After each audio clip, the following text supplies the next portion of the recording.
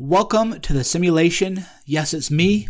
I'm back, and we're back. Mike Cernovich, Cernovich.com, here to talk about the simulation hypothesis, which I've been thinking about off and on for at least 20 years. Probably I began thinking about it, this is before The Matrix. I was reading a book called The Mind's Eye. It was a collection of essays by philosophers Daniel Dennett and Doug Hofstadter, and the nature of consciousness and human experience has always interested me, and as well as perceptual reality, because most of us don't know we are time travelers. What we are perceiving has to be interpreted by our brain through our expectations about the world, and then we take action based on those interpretations. So an easy way to illustrate this is an optical illusion.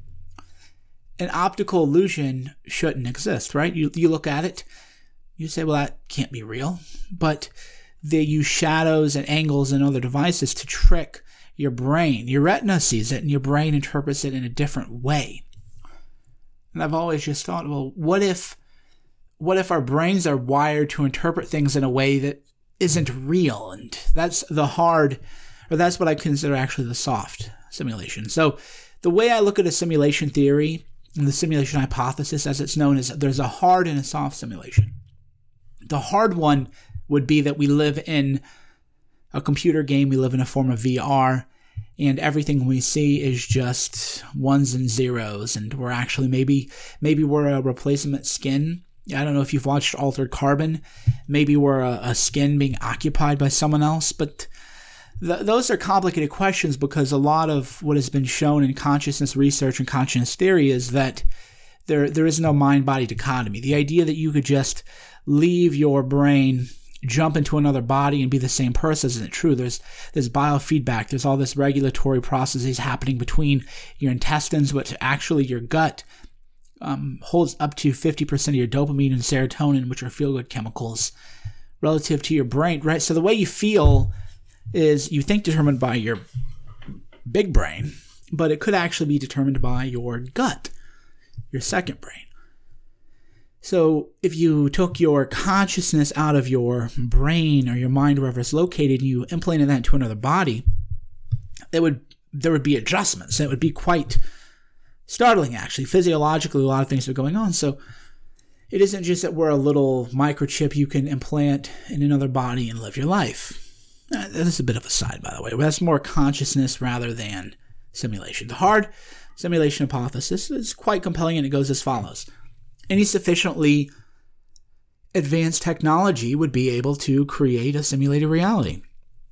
We are seeing simulated realities in our own world. We are seeing virtual reality, which, if you put on a virtual reality goggle, a lot of people, when they take the goggles off, they feel woozy and sick. They don't know which is, well, you still know which is real and which is not, but the technology is getting such that eventually you won't be able to distinguish between so-called real reality and VR.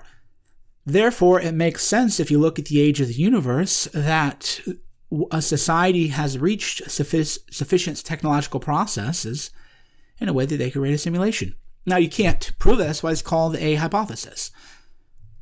How do you prove you're living in a simulation? Well, I can prove I'm living in a simulation because I can show you the simulation. But how do you know that's the simulation? How do you know that that's not just a different layer of reality? It's really hard to prove. For example, if you take, I don't advocate drug use, if you have taken DMT or 5-MeO-DMT or ayahuasca, and you see fractions, right, fractals, or however you say it, people call it sacred geometry, is that the computer code? Is really everything around us geometric patterns and figures of various colors?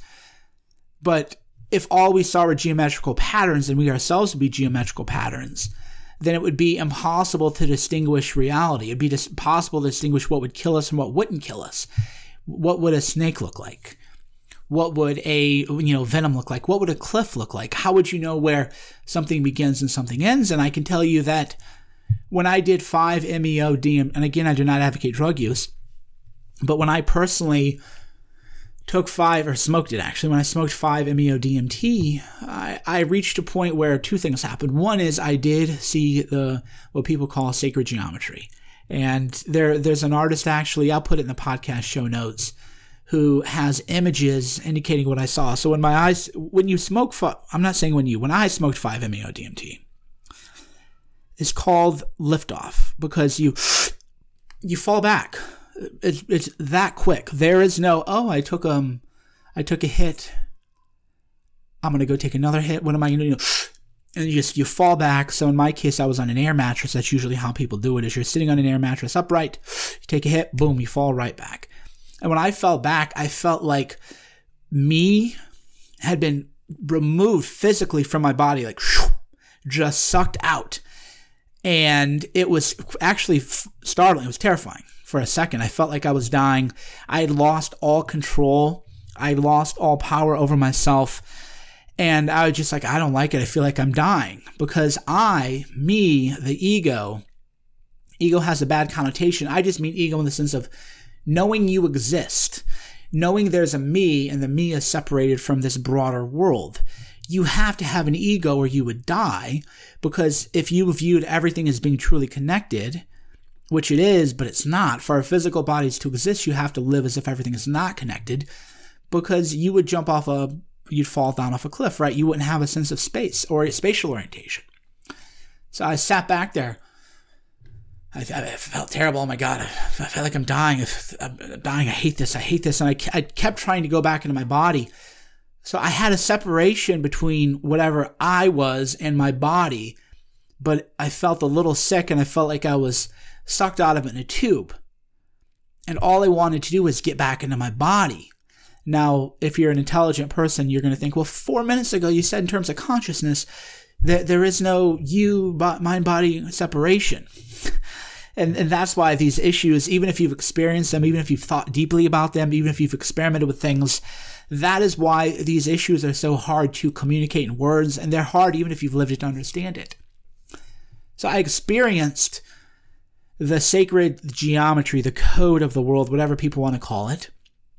I experienced a sensation as if me or I had been sucked out of my body, and then I felt myself start returning to my body. So I was laying down in the air mattress, and when I came back from, I know it's not really a trip necessarily, but when I came back, I looked and I saw my arm and my legs, but I felt as if I had been like jello or something. I had just become one with the air mattress, and it was as if I didn't have a body, and it was as if I did not have the air mattress. There was no air mattress. Everything was connected in that moment in time. And I'd known from experimenting with lucid dreaming that what you want to do to get in touch with your body is you look at your arm or an appendage or something to ground yourself. So for example, if you lucid dream and you want to wake up in your dream, then you say, am I awake or am I asleep? And you focus on an astral part of your body and you just look at it and think about it.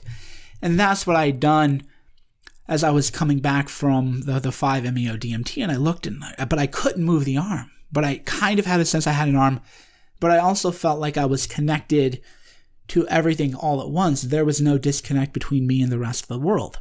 Now, in one sense, that's beautiful. Everything's connected. Love. It's a great thing. I'm not being dismissive of it, but you would literally not survive in a physical body if that is how you interacted with the world. You would literally die. You wouldn't know what a twig was because everything's connected. You wouldn't know how to differentiate between food and berries and everything. So the theory goes, we, whatever we are, evolved to filter out the geometry that we see everywhere and to just draw patterns.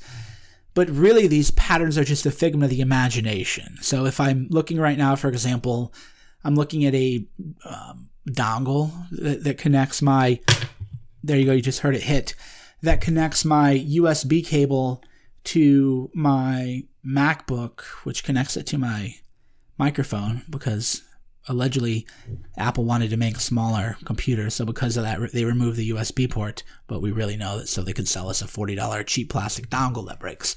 Anyhow, this dongle just has shapes, but it's not really what it is. If I could truly perceive reality, I would just be swirling around a bunch of shapes and colors, and I would have no sense that there was a separation between the dongle that I'm holding and my actual hand. And speaking of which, that is going to be edited in ways that I can't even perceive. I'm spinning around a dongle. That will definitely not be edited and end up in a selectively edited video. And be that as it may. That's the thinking. That's why we've evolved, and that's why we live, and that's why we perceive the world a different way. But our brain is actually just processing all this geometry. And then that could also be because we're part of a simulation where it's just computer. When you see the patterns, the fractals and everything, it does look like it just looks like a computer. It looks like code.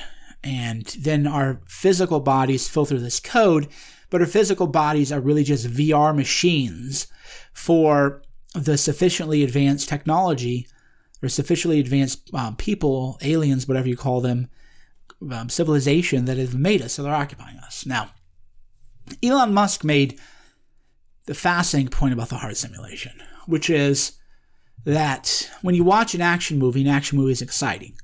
But if you film an action movie, it's boring to watch it happen. It might take you a year to film, say, Guardians of the Galaxy 3. That may take a year to film, and the filming day by day is actually boring. But if you watch the movie, you're captivated, you're thrilled, you're excited. So therefore, if we are living in a simulation, and we are virtual reality machines for sufficiently advanced cybernetic organisms or whatever thing that there is, they probably live in a completely different world of time, right? Or otherwise, why would they have our lives? Because our lives are, I'm not going to say boring, but there's a lot of lag time in reality, right?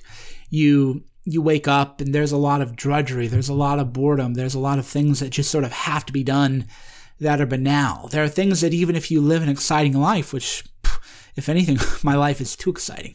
May you live in exciting times. There's a reason that's referred to as a kind of a hex. So you think they must live in a completely different time, and then I just started thinking more about that. I'd never heard that point argued before. And then you would think maybe they've reached immortality. And if you reach immortality, that there would be nothing more tedious than living hundreds of thousands of years. Or maybe it's a society that is in around, not necessarily in a black hole. We don't know what would happen in a black hole. But maybe they finally achieve their dream of space and they're on a spacecraft somewhere. But if you're on a spacecraft, almost all space is empty, right? From our perspective, we look up and we say, these stars are beautiful. What an amazing galaxy. Everything is gorgeous. But if you actually got out there, it's beyond the human comprehension, unless maybe you're Elon Musk. Certainly beyond mine. And if anybody can comprehend this, then God, you're amazing. But it's like 99.9999999% empty space. So if we became an intergalactic species as humans, and we got out into space, most of our time, unless we achieved faster than light travel or something, which appears to be impossible, most of our time was just being spent in darkness and in black space, and then you would want to accelerate the subjective feeling of life, and so therefore you would jump into our little meat sacks that we have. I don't know. I don't know, and there's no way to prove it, which is, again, is why it's called the simulation hypothesis. And that's what I call the hard simulation hypothesis, and here's why I call it the hard one. The hard one means that the physical rules are governed by a computer program. The computer program was created by a sufficiently advanced human civilization. What we perceive to be real isn't actually real. It's just our interpretation of codes. That I don't know is true. The soft simulation is the sense that we live in a socially constructed reality. That I know is true. I know it's true because we all spend a lot of time online now. People talk about, well, I'm afraid to say the wrong thing online. They might come for me. Who is they? Who is the simulation? It's the hive mind. It's the rules that we live in. And the rules are socially constructed. What is offensive today, mortifying today, wouldn't even have passed as offensive 100 years ago. In fact, it might have been accepted as true. Now, that doesn't mean it was right. We're not talking about morals. We're just talking about how what the rules are we live by. They are socially constructed. It's a social agreement. It's a social contract. Social contract theory, of course, goes back to Locke, at least in terms of influencing the founding fathers. It goes back to Rousseau. It might go back to the Greeks even. It's a concept as long as we've had democracy itself. Is the idea that there's a social contract. But if you ask the person, well, show me the social contract. I never signed the social contract. But it just, you get it, right? You live in a culture. The culture says, here's what's right, here's what's wrong. You know when you've done the wrong thing because it's like you get electrocuted. If you do the right thing, then you get positive reinforcement. We also know that, and this again goes to the cyber, how we all are cyborgs. So this is a point from Scott Adams. So either Scott Adams and Elon Musk talk a lot, or they talk to the same people. My hypothesis would be they talk a lot. I don't know that personally. But Adams had made a point, which is we're all cyborgs now. And I had a very bizarre sense of that. I was walking around in Washington, D.C. before an event. So this was back in February. And I had headphones on, and I'm listening to, binaural beats to change my mood, to change the way I feel. And I'm holding an iPhone, texting with people. And how is that different from being a cyborg? It's only that we think of them as being separate, but they're really not.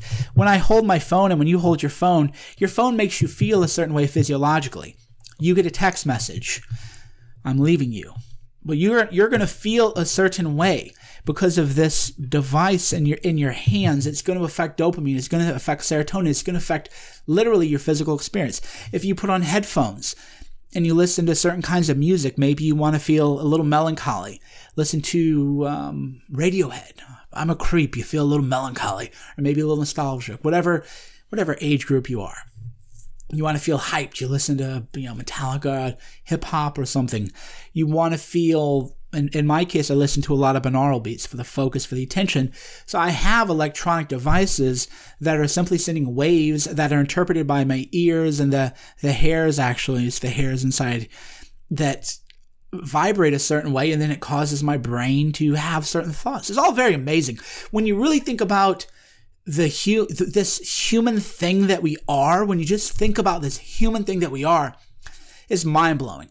You pick up a laptop and you feel a certain way. You pick up your iPhone and you're interpreting data. You put on, how many tweets did I get, or likes on my Facebook, or my friends liking my Facebook, or in my case, if I have dopamine overload, my brain has become, I feel sick because I get so much feedback that my introverted brain processes these things differently than an extrovert. So with me, I'm like, I feel physiologically, I feel sick, even when I'm getting, because it's just too much.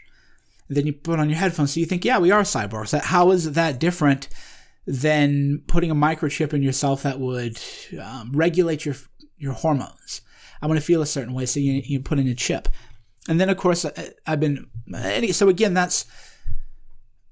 the way we feel is, again, based on socially constructed reality, right? Because if I do something wrong, I get that feedback from the hive mind. If I do something right, I get that from the feedback.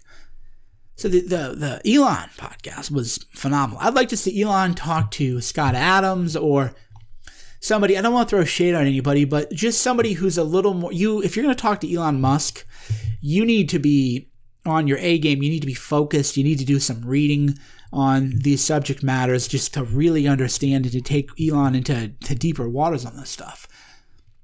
So maybe read, Snow Crash or The Diamond Age. Read Neil Stephenson.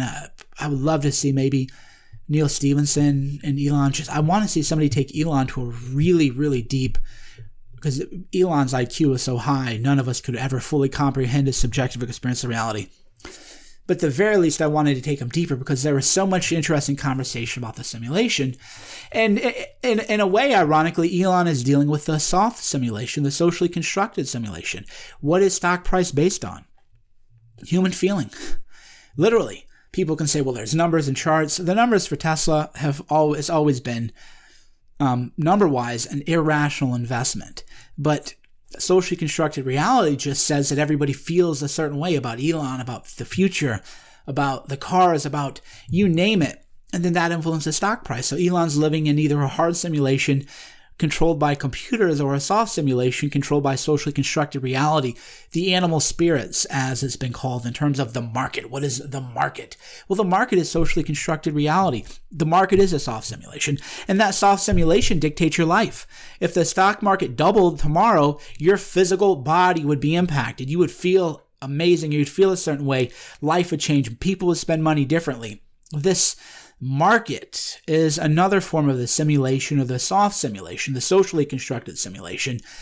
And then you become, of course, once you realize these truths, this is not just speculation. Once you realize these truths, then you can become an architect of the simulation. So Elon is an architect of the simulation. But that's a conversation for another day. When, I don't know, maybe tomorrow. The Cernovich podcast is back. Do you want to talk more about the simulation? What questions do you have? There's actually a reading list about the simulation. Go to cernovich.com/podcast. I'm going to be posting the new podcast there, and I'll share show notes and a reading list so you can think more about these issues. cernovich.com/podcast. Do you want to talk more about the simulation? Leave a comment there. I'm having a lot of fun. I can't wait to read your comments. And like I said in the previous podcast, we are back and we are going, and we don't want to talk about this political stuff. We want to talk about the true nature of reality, the simulation, socially constructed reality, the power of mass psychology and influence, these amazing principles of life, these timeless principles, mindset, you name it. That's where we're headed. Go to cernovich.com/podcast.